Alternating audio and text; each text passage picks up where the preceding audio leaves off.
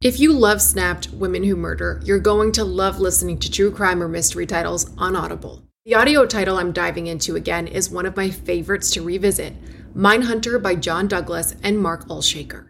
Even if you think you know the details of the cases former FBI unit chief John Douglas took on from documentaries or the scripted show, the audio title goes above and beyond in bringing you along with him in his career, trying to catch serial killers and serial perpetrators. He used psychological profiling to dive into the minds of notorious criminals. The title includes his hunt for a killer in Alaska, the Green River Killer, and so much more. As an Audible member, you can choose one title a month to keep from their entire catalog.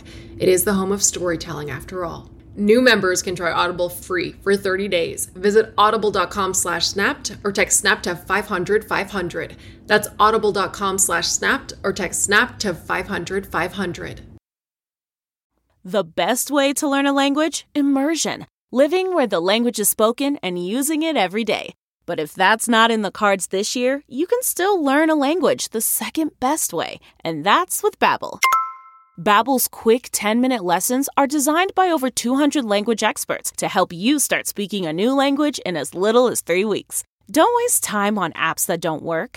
Babbel's conversation-based teaching prepares you for real-life situations. And studies from Yale, Michigan State University, and others continue to prove Babbel is better. One study found that using Babbel for 15 hours is equivalent to a full semester at college. Here's a special limited-time deal for our listeners. Right now, get up to 60% off your Babbel subscription, but only for our listeners at babbel.com/truecrime. Get up to 60% off at babbel.com/truecrime, spelled BABBEL.com/truecrime. Rules and restrictions may apply.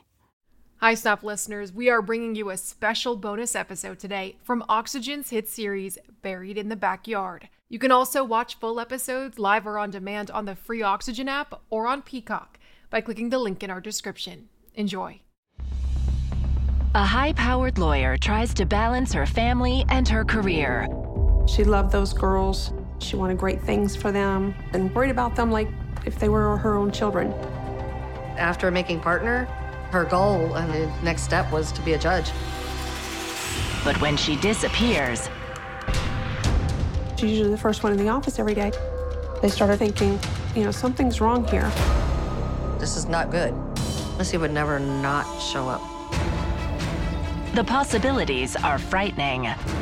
Was it a home invasion robbery or even possibly a carjacking? We were looking for people that may have heard screams, gunshots, a cry for help. Investigators uncover a criminal conspiracy. Principal law partner was subject of a significant criminal Ponzi scheme investigation.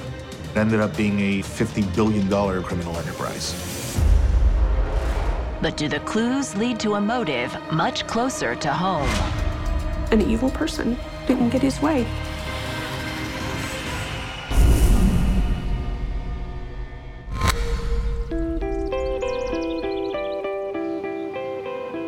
Plantation, Florida is built on Everglade wetlands drained by developers to create what they called the City of the Future. The region's watery past is ever present in the series of managed canals that snake through the community's lush backyards. And Plantation is an upper scale, middle class area. The houses are larger. They actually have maybe a half an acre of land. South Florida as a whole is built on swampland. And so it is not at all uncommon to have your backyard abuts a canal. These canals are part of our everyday life. They're everywhere.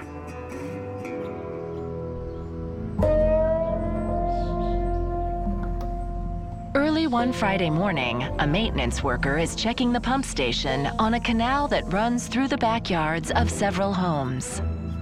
He went out to do his morning review and site maintenance to make sure that the water is flowing through the grates and going out towards the Everglades. That's when the worker notices something obstructing one of the grates.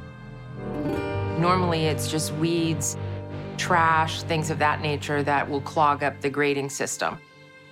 He noticed that it was something unusual and went to inspect it. He at first thought it was a mannequin. He had found mannequins floating there before that the clothing stores nearby had discarded in the canals as trash. As he tried to clear the area, he realized that this is not a mannequin. This was, in fact, a human body.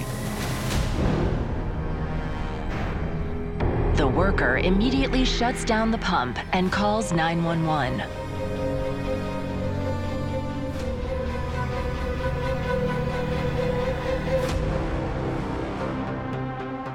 When I arrived at the canal, I'm brought down to a landing, which was the best location to visually observe the body in the water.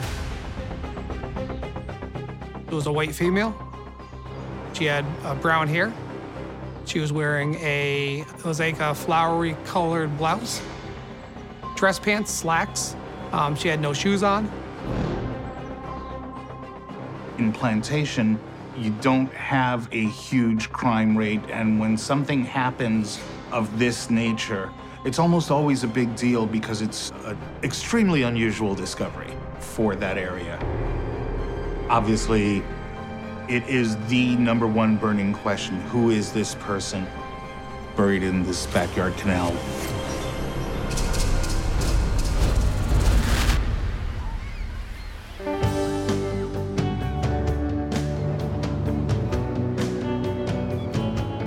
South Florida's beautiful beaches attract sun worshippers from around the world. But that's not why Melissa Lewis came here. After earning her law degree, she saw an opportunity in the Sunshine State's rapidly growing legal profession.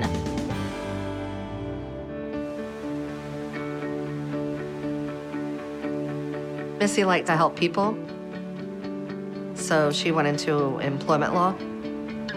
Missy was working at Rothstein Rosenfeld Adler with Deborah, her best friend. Melissa was a very high energy, motivated person. If she set her mind towards something, she accomplished the goal. 39-year-old Melissa charts an ambitious course at Rothstein Rosenfeld and Adler, and her efforts are rewarded. She was the first woman to make a partnership, which was kind of a big deal. It was life-changing for her. She was very proud of that. And after making partner, her goal and the next step was to be a judge. She was just a very giving, fun, loving person. Missy was an advocate for victims of domestic violence. She would donate things for women in distress. I was going through my divorce. I hadn't left my ex-husband for many years because I was worried of what he might do to me and the children. And Melissa was there for me. My children loved her because I didn't have sisters. She was like an aunt to them. She had Deborah, and she had our family, her dogs, her career. She had the life. She was loving it.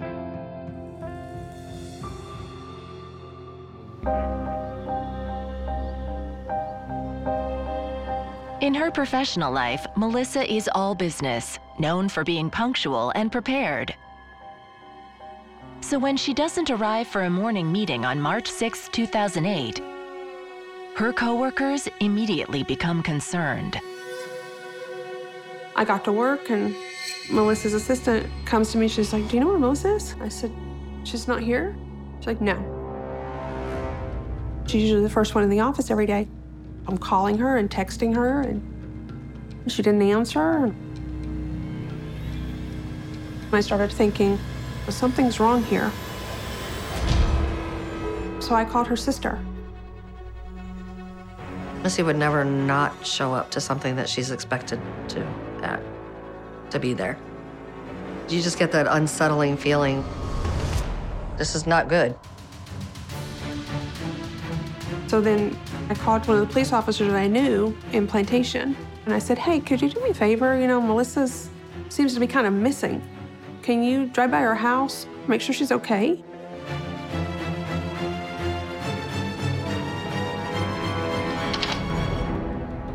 Unable to shake their feelings of dread, Deborah and Carrie meet the officer at Melissa's house.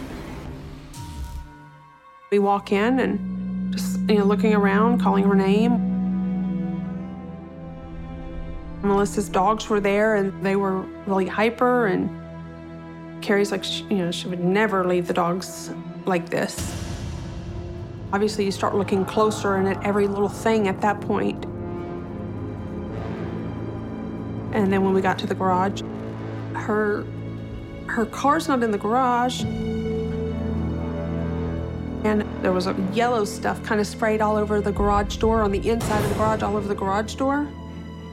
And the officer was like, okay, nobody touch anything.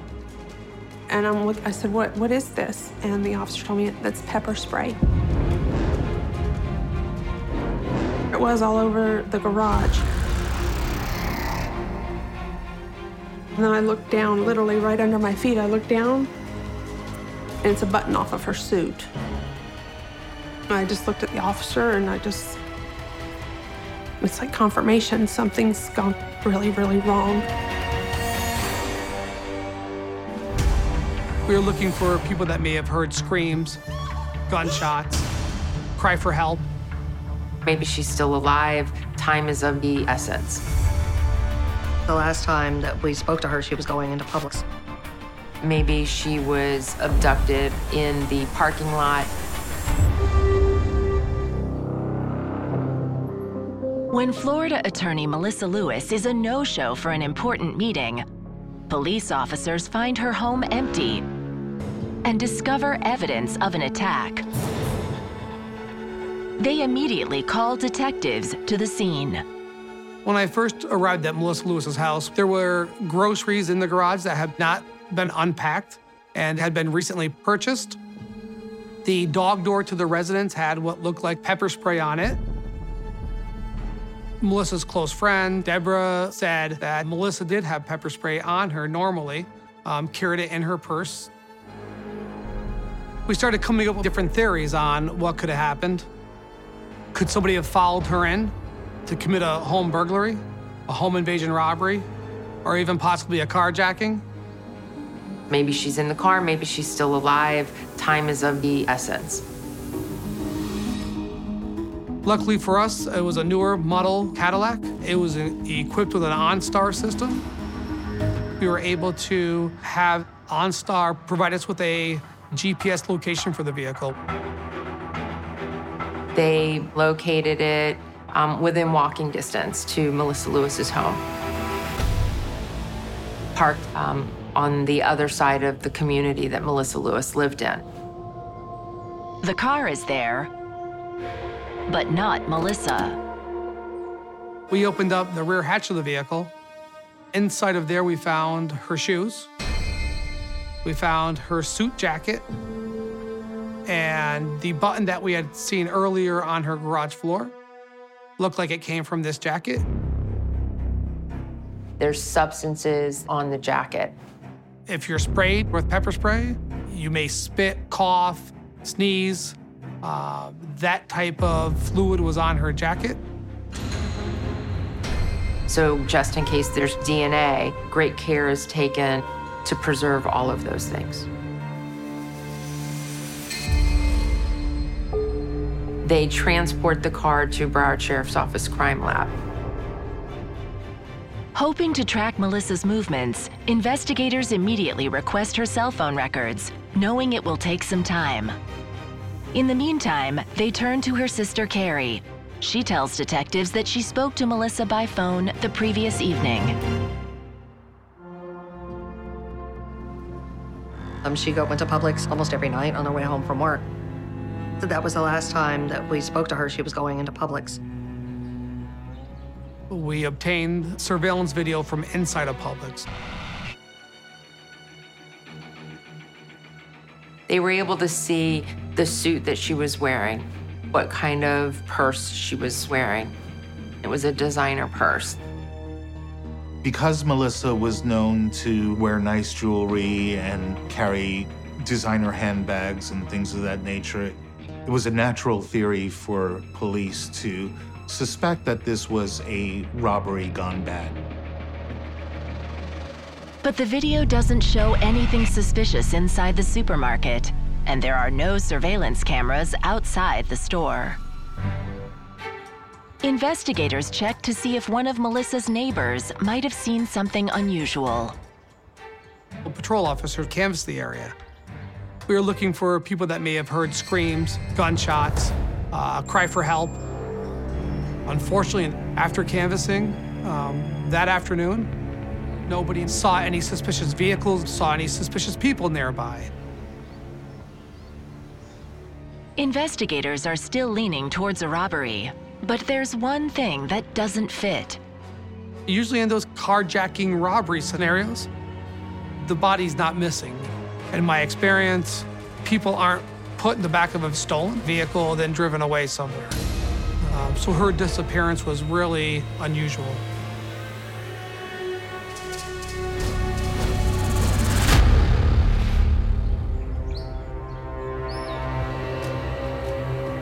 It's now the morning after Melissa is reported missing.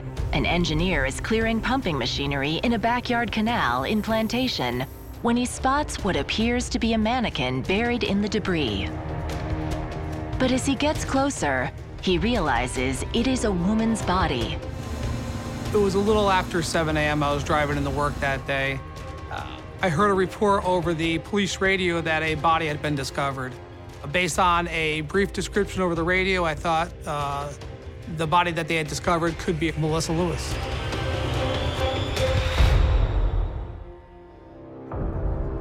When she was brought out of the water, there was very minor indications of trauma at that time, nothing obvious, no stab wounds, gunshot wounds, things of that nature.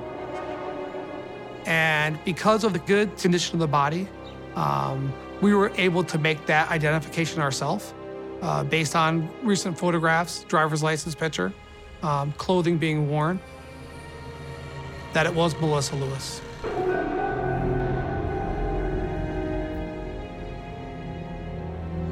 Melissa's body is sent to the medical examiner's office for an autopsy, as investigators begin the sad task of notifying her family and friends.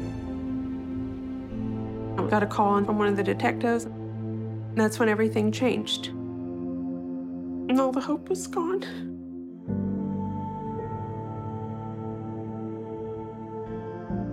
It was unbelievable.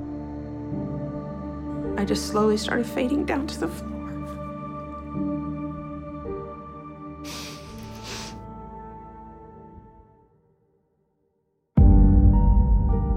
I didn't have a sister growing up, and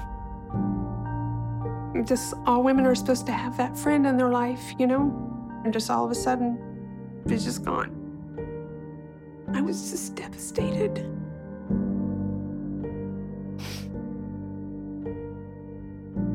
I know I did a lot of crying. And basically just focused on, stayed with my family, focused on my kids. They were everything to her. My kids were just like her own. They were devastated. Devastated.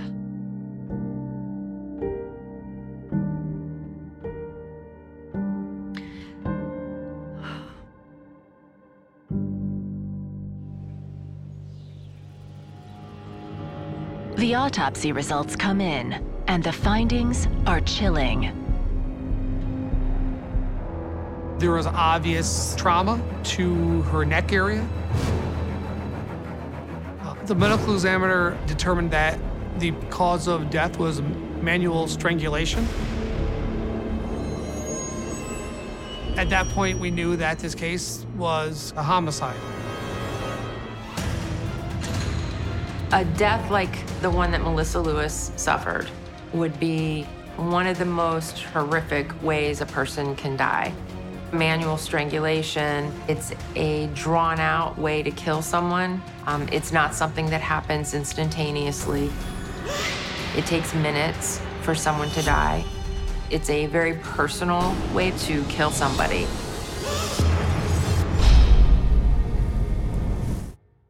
Bravo's The Real Housewives of New Jersey A little zap, zap, zap, zap. is all new. How is Teresa handling you becoming friends with Melissa? And conflict That's who you want to associate yourself with? runs in the family. I really don't want to answer any questions about Teresa. I'm going to have to rethink this. Strap in You're a bully. Don't poke the bear. for a bumpy ride. I see your true colors. You're dirty.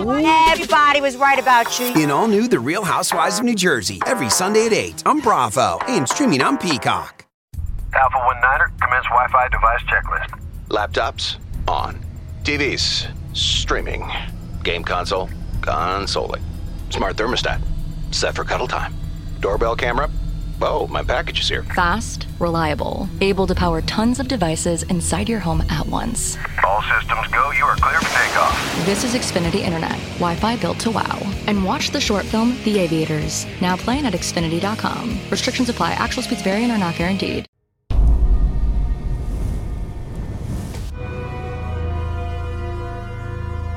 After the body of missing attorney Melissa Lewis is found floating in a backyard canal in Plantation, Florida, police have determined she was likely strangled the same evening she was last seen. So at this point, her death is classified as a murder case, a homicide, which really ramps up the level of investigation. The canal is 4 miles from Melissa's home. Investigators begin an intensive search of the area. Our theory was that she was transported there and in her own vehicle and then dumped by somebody into the canal. So we were looking for access areas. There was a dirt road behind a small strip mall where a car could drive up into that area. It was pretty concealed from the main road. Someone could have easily, at night, opened up the hatch of the vehicle and either kicked them down, pushed them down into the canal. But the search of the dirt road and access ramp proves fruitless. At first, I was leaning towards the carjacking robbery scenario, but the crime took place in the garage of her house where pepper spray had been used. Her body was found miles away, and then her car was found near her house. In my career, this was highly unusual for a carjacking.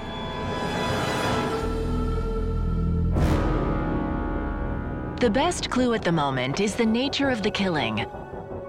Melissa Lewis was strangled. And because strangulation is so intimate, the investigators conclude it's very likely this crime was not random, but personal. So they begin to dig into Melissa's personal life, looking for someone with motive to harm her. We talked to her best friend, who we identified as Deborah Villegas, a co-worker of hers, and her sister, who's also very close with her. And we asked them everything going on in Melissa's life. They wanted to know everything, anybody that she came in contact with, anybody who might be upset with her. They repeatedly told us no. No relationship issues, no issues at work with clients, things of that nature. I think I was grasping at straws at that point. I remembered Missy was an advocate for domestic violence because of Deborah. And I remembered my sister telling me that Deborah's husband, Tony, had threatened to set Deborah on fire in front of her children. And that he had slashed her tires. So I told him, this man's abusive. So then they wanted all the information about my ex-husband, and they asked us, would he be upset about anything? And I said, well, he's very upset about everything. I told them that we were going through a divorce and gave them the details of our situation as well so that they could see that it really didn't relate to her. He would, call and leave threats, but I just kept moving forward. Don't antagonize him, don't argue with him, stay positive and move forward. And I told them if I were the one murdered, You know, he would be your guy, but he has no reason to be upset with Melissa. He didn't even know her very well. Based on Deborah's description, the detectives don't consider her ex-husband to be high on the list of suspects. They decide to search elsewhere in Melissa's life for someone who might have motive to attack her. During an interview of Carrie, she mentioned her ex-husband, Anthony Godinez, as someone that has a criminal history. Anthony is father of my 2 oldest children, and we were married for 11 years. He was a drug addict and had been in prison for armed robbery. He wouldn't have killed her, I don't think, but he had also been involved in an armed robbery. So, you know, you just never know. So I did throw it out there. I told the police Melissa helped me fill out the divorce papers. And then she told me that he came to her house. And, you know, it startled her a little bit. We believed she was strangled by someone who personally knew her on the floor of her garage. And Anthony Godinez, he's a felon. He had committed an armed robbery years earlier. He spent some significant time in prison. So at that point, Mr. Godinez is a significant suspect in this case. We define him.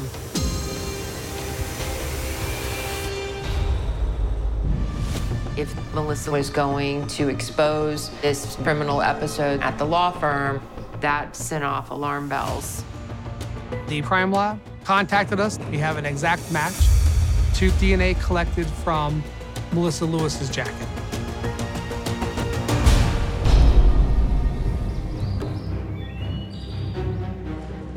Florida detectives have identified their first solid suspect in the murder of Melissa Lewis, her former brother-in-law, Anthony Godinez. We learned Anthony Godinez was a felon. He had been arrested years earlier for an armed robbery. He was released from prison about 3 years prior to this date. I told him, really in my heart, I knew that he didn't have anything to do with it. Detectives stake out Anthony's home 4.5 miles from Melissa's, hoping to corner him and speak with him. We conducted a surveillance at Mr. Godinez's residence, where we found that he wasn't physically able. Investigators learned Anthony recently been diagnosed with MS, and based on what they were able to piece together up to that point, he would not have been able to carry out that type of abduction. We spoke with him, and he had a reasonable alibi on the night that she went missing. With their initial suspect now cleared, investigators dig back into the evidence. Melissa was a successful attorney, and the detectives consider whether her work might have played a role in her violent death. Scott Rothstein, the founding partner of the law firm she worked for, was interviewed. Scott Rothstein was very close to Melissa Lewis. She had interned in the past for him. He had a close relationship with her and knew her very well. Scott Rothstein was a very well-connected lawyer. When this happened, his firm put up a $250,000 reward for information. She was a very well thought of attorney in Broward County. Maybe there were cases where someone would have an axe to grind with her. But there are no promising suspects in Melissa's caseload.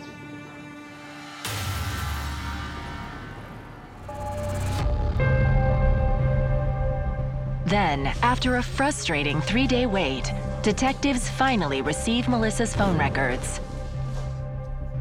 The data showed when she left work, we could show her traveling from downtown Fort Lauderdale on the evening of March 5th, arriving in the vicinity of the Publix grocery store at about 7, arriving home a little bit after 8 p.m. that night. At that point, the signal is stationary at Melissa's house for almost an hour. Police believe it is during this time period that Melissa is murdered. But oddly, after that, her cell phone is on the move. Then the phone travels at about 9 p.m. that night from the cell tower in Melissa's neighborhood out to the area where we now know where she was dumped in a canal. And then it travels back towards her home, back to her home cell tower. And then it travels down through Broward County, through Interstate 595, along Interstate 75 into Dade County, northern Miami area, where it finally settles at one cell tower between 10 and 11 that night in the city of Hialeah. The phone stays in that location until 6 a.m. the next morning. Then it hits the road again. The early morning hours of March 6th, 2008, the phone travels in a very direct straight line up towards Palm Beach County, and then it disappears. Detectives believe that whoever attacked Melissa kept her phone. Since the phone spent the night in Hialeah, they conclude so did the killer. Unfortunately, it wasn't precise GPS lat and long coordinates being provided, but it was at a cell tower. It could be 1 to 3 miles in either direction of the tower, which is a lot of area to search. The cell tower data isn't specific enough to pinpoint their suspect. But because she was strangled, investigators believe Melissa knew her attacker, and now they know that person likely has a connection to Hialeah. The best way to get additional information was to talk to Deborah and Carrie again. So we brought them both back in, and we told them what the data showed. Melissa's best friend and co-worker, Deborah, is staggered by the information. It was just horrible. Because it was then when I realized that she's gone because of me.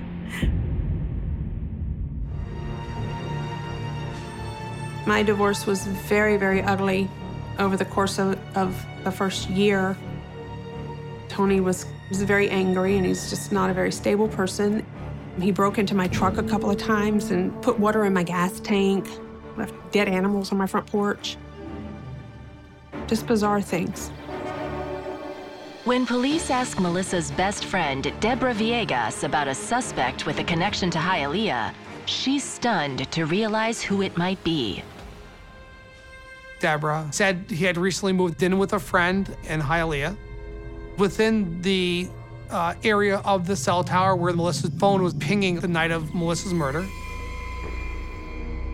Deborah initially told police her ex-husband had no reason to harm Melissa. But now she's not sure that's true. Melissa was my dearest friend and somebody to make me happy and to laugh with. Her support was just helping me move forward in a positive way. She then went on to tell us her husband is a conductor on a train, Florida East Coast Railways, that run from downtown Fort Lauderdale up into Pompano. The track of the cell phone is mirroring where Tony Villegas would be, where he lives and where he works. Police now subpoena Tony Villegas' phone records. On the night that Melissa Lewis was killed, wherever Melissa Lewis's phone was, so was Tony Villegas' phone. The phone evidence connecting Tony to Melissa is the lead law enforcement has been waiting for. But it's not concrete proof he killed her. Hoping to find that proof, detectives obtain a search warrant for the apartment Tony shares with a roommate. We were looking for obvious items of evidence such as pepper spray, Melissa's cell phone, or any other items that could link him to the murder. But we didn't find anything unusual. His roommate said that on the night that Melissa Lewis went missing, Tony Villegas came home late that night and had asked if he knew of a way to wash it off or get rid of pepper spray that was on your body. That sent off alarm bells. Our theory was that he wanted to hurt Deborah in the deepest way possible. It was his ultimate way to hurt Deborah. I'm gonna kill and take away your best friend, your support person. Even more alarms go off a few days later when police receive DNA test results for the small stain on Melissa's jacket that was recovered from her car. The evidence DNA collected from Melissa Lewis's jacket. That DNA belonged to Tony Villegas. A week after her death, a judge issues an arrest warrant for Tony Villegas. On the same day, Melissa is laid to rest.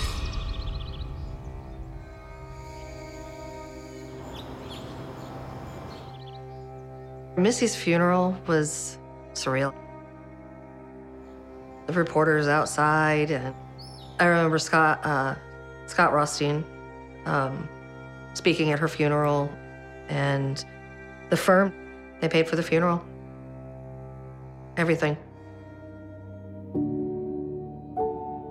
It was so hard because to look at the family of her knowing that she's gone because of me, as Tony knew that it would torture me, because I would have to live with this pain and sadness the rest of my life. It's just overwhelming.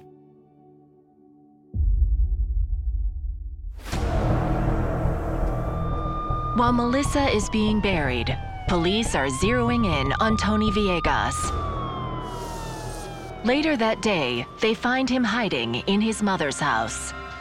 Investigators and other special response units were down outside of the home, and Tony peacefully surrendered.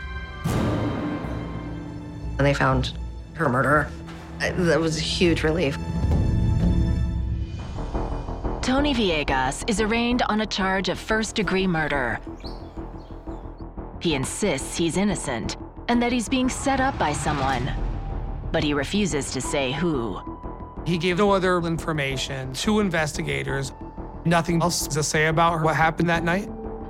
He was stoic.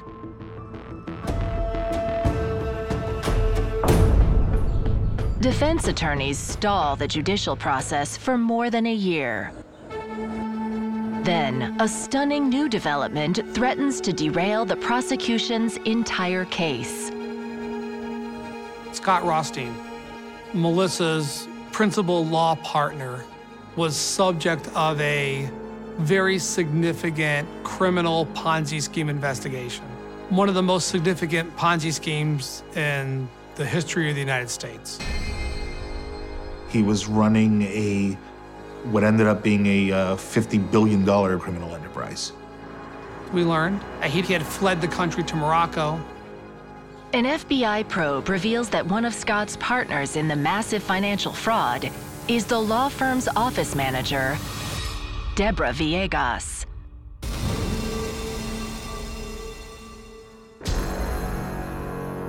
Detectives are forced to wonder, could this multi-billion-dollar crime be the real reason for Melissa's murder?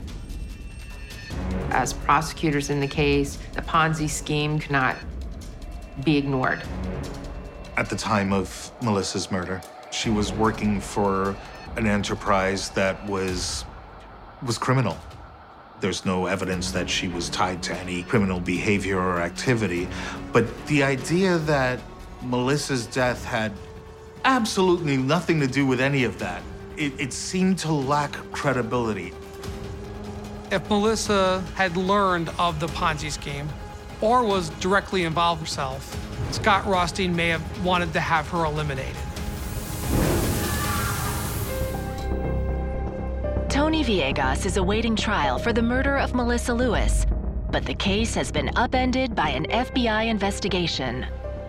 Melissa's law firm has been charged with financial fraud, and tangled up in the massive Ponzi scheme is her boss, Scott Rothstein, and best friend and office manager, Deborah Villegas. Tony's lawyers suggest that Scott and Deborah may be Melissa's real killers. Deborah being best friends with Melissa Lewis, obviously the questions started coming out about, was there any connection between any of the illegal activities of Scott Rothstein, any illegal activities that Deborah may have been involved in, and the murder of Melissa Lewis. If Melissa Lewis had found out and was going to expose this very large criminal episode that was happening at the law firm, then they needed to eliminate Melissa before she exposed it to law enforcement. The prosecutor's theory has been that Tony Villegas killed Melissa in a fit of anger. But detectives must now examine whether Melissa was the victim of a sinister plot to keep her silent. It would be negligent on the investigator's part, it would be negligent on our part not to make sure that it wasn't Scott Rothstein. We had the FBI and the Florida Department of Law Enforcement assist us in our investigation. Every piece of evidence, every document, every interview is picked apart, looking for any connection between the multi-billion-dollar financial fraud and the murder of Melissa Lewis. There was no evidence of that. To think that for all the available people to go out and hire to commit a murder, would Scott Rothstein use Tony Villegas, the estranged husband of his confidant in his Ponzi scheme, to kill somebody else in the law firm? No. The theory didn't hold up.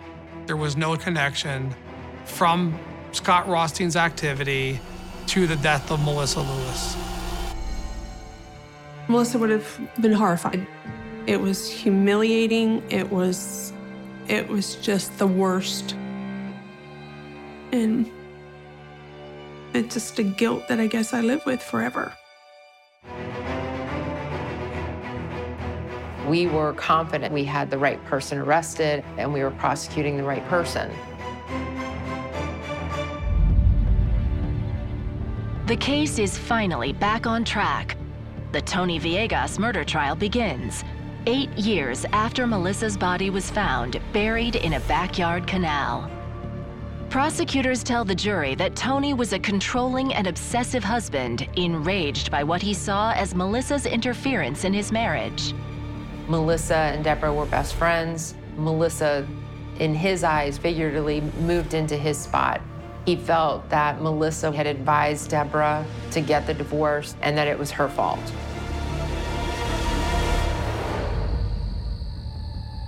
The investigation led us to believe that that night, Tony Villegas had driven to the parking lot near Melissa's neighborhood. He walked less than a quarter mile to Melissa's house, where he waited for her to return home. When she opened the garage, he entered the garage. She probably saw him coming, used pepper spray in self-defense. He was a strong guy. He strangled her right on the floor of her garage.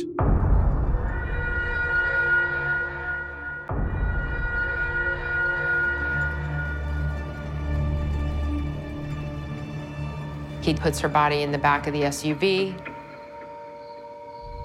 and then he drives her to the canal, takes her body out of the back of the SUV, throws her down into the canal, drives back to where his Corvette was parked,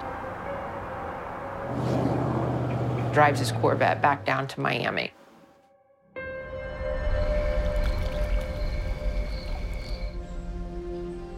The trial lasts a week. It takes the jury just 2 hours to reach a verdict. The verdict was guilty as charged of first-degree murder. And he was consequently sentenced to life in prison.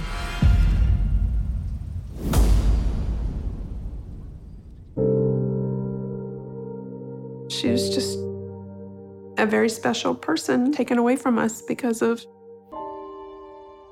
an evil person who didn't get his way. It's senseless. I miss my sister being able to share the excitement in my kids and their achievements. She was humble and kind and giving, selfless, just a great person.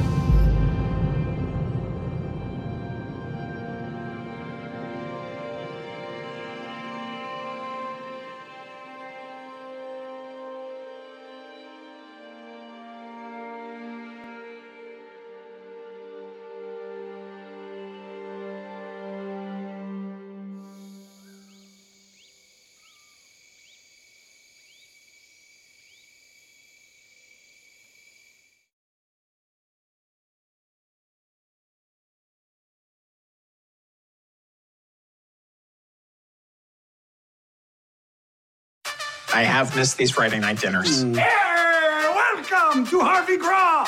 At these family dinners, Gracious, everyone! dysfunction is served. Wow. I can't have you all messing things up for my entire adult life. Oh, I'm sorry. Do we embarrass you? Jump, jump, jump! It's already better than I dared to dream. They're extra. Let the wild rumpus start! Woo, woo, woo, woo. And they're embarrassing. We know how hard it is to move on from the first girl that you ever slept with. Not the first girl who I ever slept with. Yeah, right. You're a regular lady killer. I thought you said it was going to be boring here tonight. No! I really hoped it would be. But they couldn't love each other more. It's Mom and Dad being totally normal. Wow. So, dinner next Friday, everyone? Wouldn't miss it for the world. Dinner with the Parents, Season 1. Stream free only on Freevee.